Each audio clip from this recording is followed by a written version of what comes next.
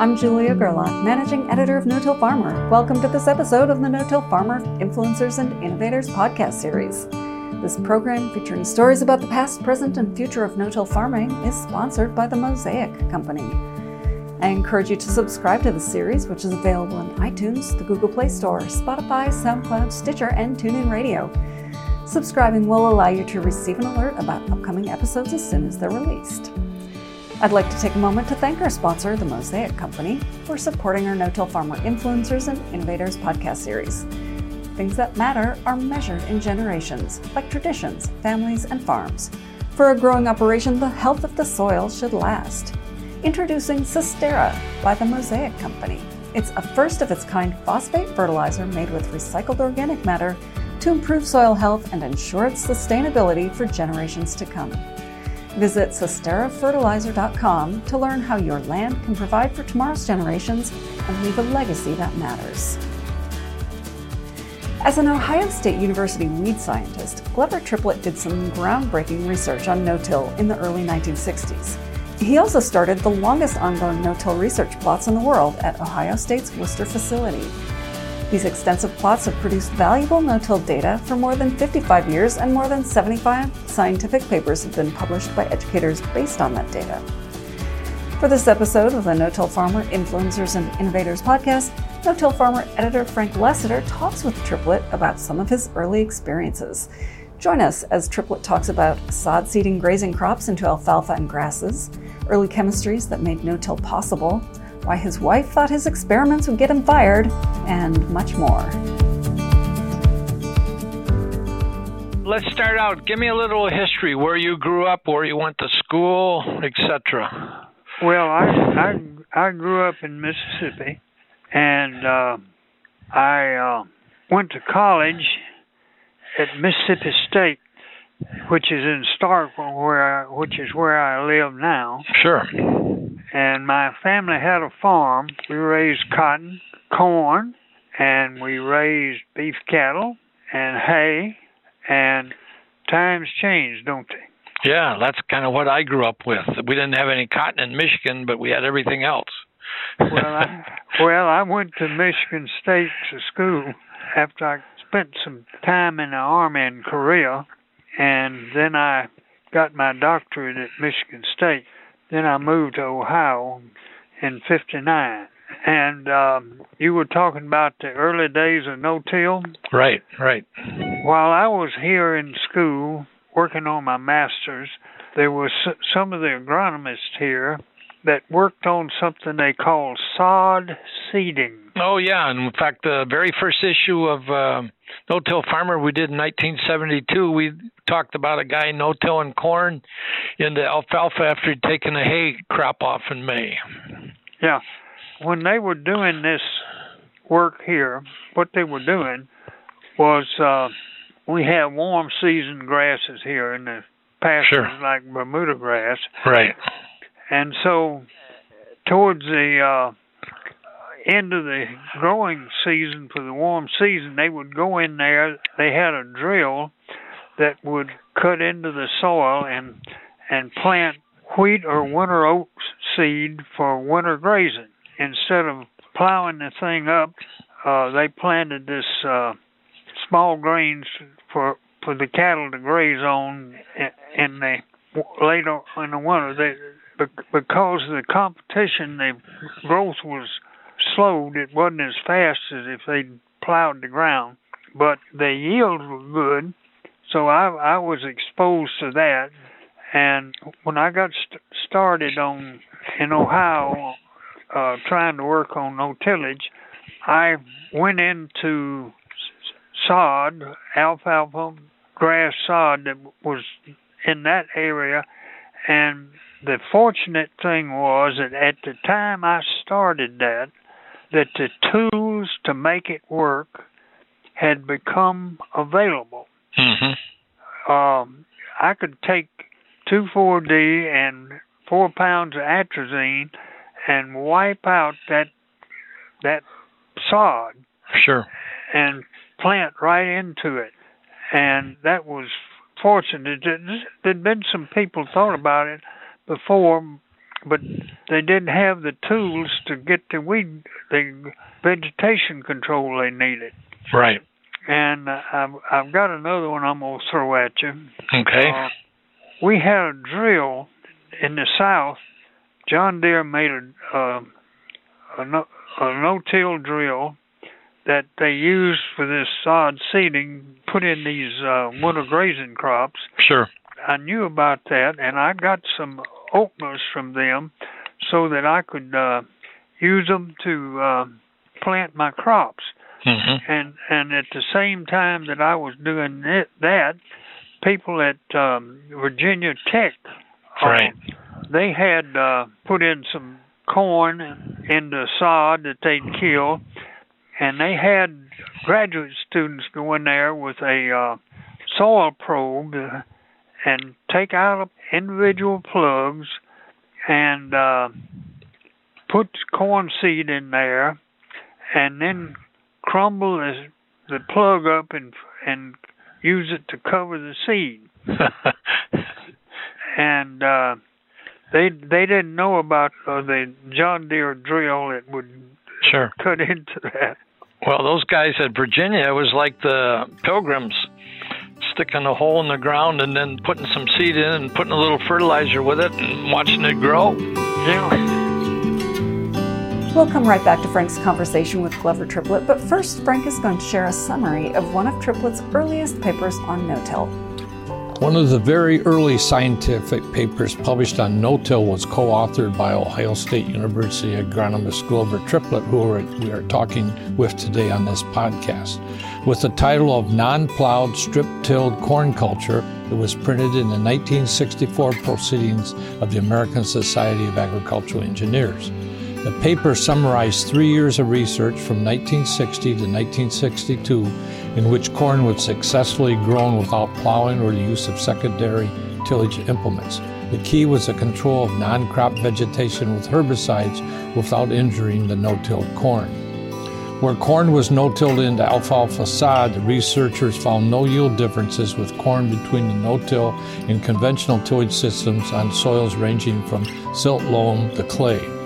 The paper pointed out that any successful no-till herbicide system must perform several key functions, which are as true today as they were back in the 1960s. First, kill the vegetation present in the cropped area, then suppress the growth of perennial and annual weeds from seed, not injure the crop being planted, and do not injure any following crops. Then compete in cost with other crop cultural techniques. A combination of Dalpon and Amtrol applied in April controlled both broadleaf and grassy vegetation, so there was nothing growing on these plots when corn was no-tilled on May 15th. An application of 2 pounds 2,4-D and 2 pounds of atrazine yielded 19 bushels per acre more than corn grown in a conventional system. Now let's get back to the interview. So you gave this paper in 1964 at the American Society of Ag Engineers. Was pretty much one of the first no-till papers ever done, wasn't it? Well, yes, it was one of the first, but people from Virginia Tech had a paper that they put out. Mm-hmm. I think it was 61 that their paper came out. I'm not sure about that. Right. Yeah, I did that. I had a contact with a guy from Ag Engineering that helped me put this planter together. So since we had it work, then he was the reason we put it in the Ag Engineering publication. So you started out with atrazine and 2,4-D, and then a few years later, Paraquat must have come around, right? Yeah, it did, yeah. How'd you work that in your program? Well, if we go into an area that already had corn on it, mm-hmm. and we get a bunch of annual grasses coming up, then the Paraquat would help us control that type of and it would give us immediate control. Sure. Yeah. Well, I think even in the 50s, there were some researchers at Dow in Midland, Michigan, who had fooled around with the idea of no-till with atrazine and maybe some Dalpon or something, but they found out it took such huge amounts that they didn't pursue it. Yeah. I heard the story about you taking your wife out to see these plots, and she thought, Glover, you're going to get fired for doing this. Is that about right? Well, I took her out there. Her father was a cotton farmer here in Mississippi, and he prided himself on clean cultivation and straight rows. Sure.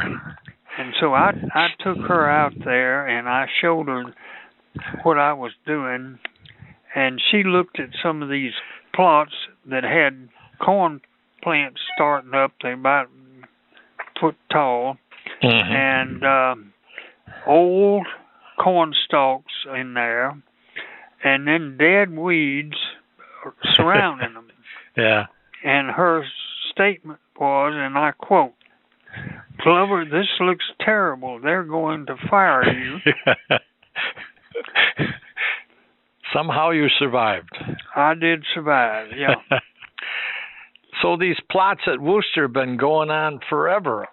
I started those in 1963, and they've been endowed. And after I left them, Warren Dick took them over, and Warren retired, and somebody else has got them now. Yeah. But they what happened was that I'd show somebody what I was doing, and they'd say, you might get by with this 3 or 5 years, but sooner or later you're going to have to plow that ground, and then you pick the reason that it's going to have to be done. Right. And so after over 50 years, those plots are still there, and they are still yielding well, and I don't think we're going to have to till them anytime soon to keep the yield up. No, I don't. You probably couldn't find a plow to do it anymore down there at Wooster. Maybe not. They a few years ago they named those plots after you, didn't they? Triplet Van Doren plots. Yeah. They've lasted a long time. They saw you retire, and now they saw Warren Dick retire, and they're on the third guy running the plots. Yeah. Something else I might comment about is that there was a USDA station at Coshocton, Ohio. Yep, I've been there.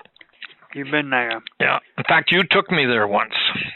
So I went down and I talked to them about keeping this soil covered, and they had some experimental watersheds that they would try new things on. So I would bring a planter down and I would plant, and the erosion is reduced by about 50x in this with this system going on.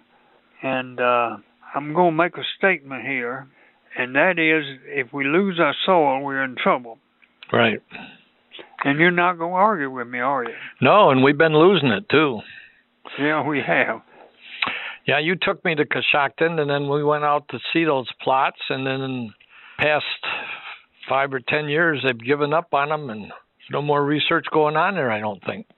I think that station is closed down. Yep. We'll get back to Frank and Glover Triplett in a moment, but I'd like to take another moment to thank our sponsor, the Mosaic Company, for supporting our No-Till Farmer Influencers and Innovators podcast series. Things that matter are measured in generations, like traditions, families, and farms. For a growing operation, the health of the soil should last. Introducing Cestera by the Mosaic Company. It's a first-of-its-kind phosphate fertilizer made with recycled organic matter to improve soil health and ensure its sustainability for generations to come. Visit CesteraFertilizer.com to learn how your land can provide for tomorrow's generations and leave a legacy that matters. Before we get back to Frank Lessiter and Glover Triplett, here's Frank with a little-known no-till farmer fact. Today we're going to look back at a couple things that occurred among speakers at the 1994 National No-Tillage Conference, which was held in St. Louis. Ray Brownfield had data to show landowners that no-till added up to additional profits when compared with other tillage systems. At the time, he was head of Capital Agricultural Property Services in Oak Brook, Illinois, and he found that operating costs for an Illinois farm averaged $22 less per acre for no-till versus comparable farms doing conventional tillage. At the same time, he found the machinery costs were $66 per acre less with no-till. Another speaker that year at the conference was John Bradley, who was at the University of Tennessee's Milan Experiment Station. He reported on an 11-year experiment in which he found that the fuel costs of no-till corn amounted to $4.90 per acre less than with conventional tillage. And he found there was no difference in corn yields. Let's get back to Frank and Glover Triplett once more.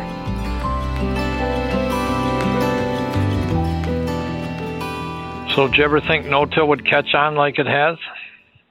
I didn't know that it would. Of course, something else that I worked on, I had it on different soil types. And some of the soils in western Ohio, at Hoytville, it was this was a high clay content soil, and it was a clay that would shrink and swell as it dried. Mm-hmm. It swelled when it got water on it, and then it would shrink and crack when it got drier. And something that we found out was that in the Worcester area, on the soils that we had there, silt loam soils, these were soils that had been pushed up by ice during mm-hmm. And if they were bare, if they didn't have any cover on them, we had big times reduction in crop yield, because mm-hmm. the surface would seal and the water would run off. Right. But on those soils that cracked, the cover was not nearly as important. And almost no help on that soil. Mm-hmm. Well, I remember when we started No-Till Farmer in 1972, and I think maybe in 1973, you had done a report or a bulletin on how no-till would work on all kinds of soils. Yeah. And I remember in our subdivision, down at the end of our subdivision, there's a farmer who comes in there. He's got 1,000 acres or so, but in the suburb area, he's farming a little field down at the end of our subdivision that's 18 acres, and it's a muck soil. He's making no-till corn and no-till soybeans working there. And every time I go down there, I remember you in this report saying no-till will work on muck soils. Because a lot of people thought it wouldn't, the drainage wouldn't be good, but you showed it would work. Well, it's been a journey. So one of the problems we have is we're stuck with this corn-soybean rotation in most of the Midwest. It's not necessarily making us any money, and if we could diversify those rotations, there would be some soil health benefits and fertility benefits. Can we make some changes in our rotations? Well, of course, when I started this out, there was quite a bit of rotation with corn, followed by wheat, followed by a crop that would be available for making hay or grazing. Sure. And then we would go back, after a while, we would go back to corn. And we've had changes. There's a lot of farmers that don't keep animals anymore. Right. And so I had commented about that long-term study that I did, and I think that keeping it covered, and we keep earthworms fed. Right. And they're important for us. Now we may not be tilling that soil, but that earthworm hole will help us with water infiltration, and so I think those soils are, maybe they could be more healthy, but they're not as bad as if they were bare and tilled every year. Right. Well, you talk about earthworms, and they did a lot of work at Coshocton on earthworms and the hole in the water. Bill, I can't think of his last name, did the research. Yeah. Well, one of the things we've had going south of Columbus in that area is double cropping, where we've gotten wheat or barley into some of these rotations by double cropping soybeans, and that's you get into Kentucky, that's been a real moneymaker for those guys over the years. Yeah, more than one crop a year. Yeah. You know, one of the things we look at, we think that no-till. Well, when we started No-Till Farmer in '72, there were about 3.2 million acres, and the best guess today, there's maybe 108, 110 million acres of no-till. So we've come a long ways. Yeah. But, you know, back in the 70s or so, USDA predicted we were going to be way over 50% by 2010, which was really optimistic. But, you know, you pointed out more than once that it took 30 years for hybrid corn to catch on, so we couldn't expect no-till to just double overnight. And you mentioned livestock earlier. That's the idea now. We'll have regenerative ag, but a lot of people in the Midwest don't have any fences anymore, or they like to go to Florida in the winter instead of breaking the ice in the beef cattle troughs. And but some guys are making it work. We're looking at some plots with 60-inch no-till corn with planting a cover crop or a grazing crop in the middle, or even soybeans in the middle, and making it work. So one thing about no-tillers, they're very innovative and willing to try new ideas, but a lot of it goes back to the basic research that you did and got it all started. One thing you probably know this, but I'm going to comment on it. When I started that out in Ohio, sure, it wouldn't work here in where I live now, because we had different weeds, and with the weeds population that we have here, atrazine wouldn't take care of the grasses,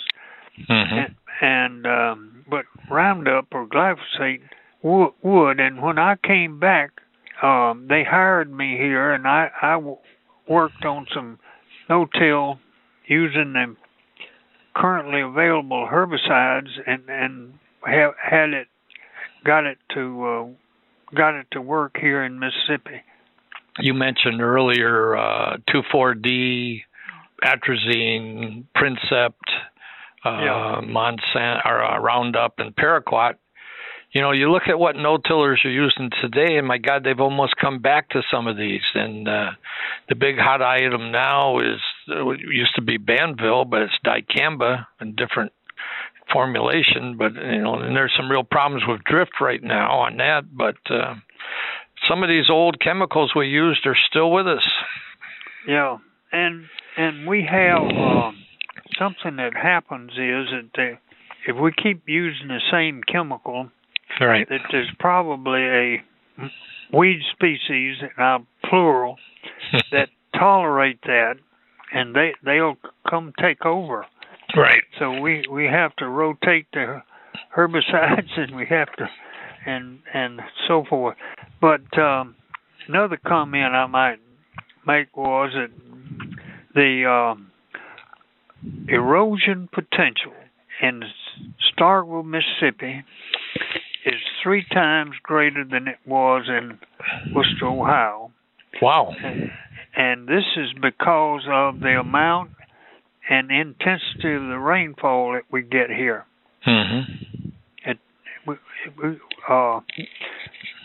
We get close to 50 inches.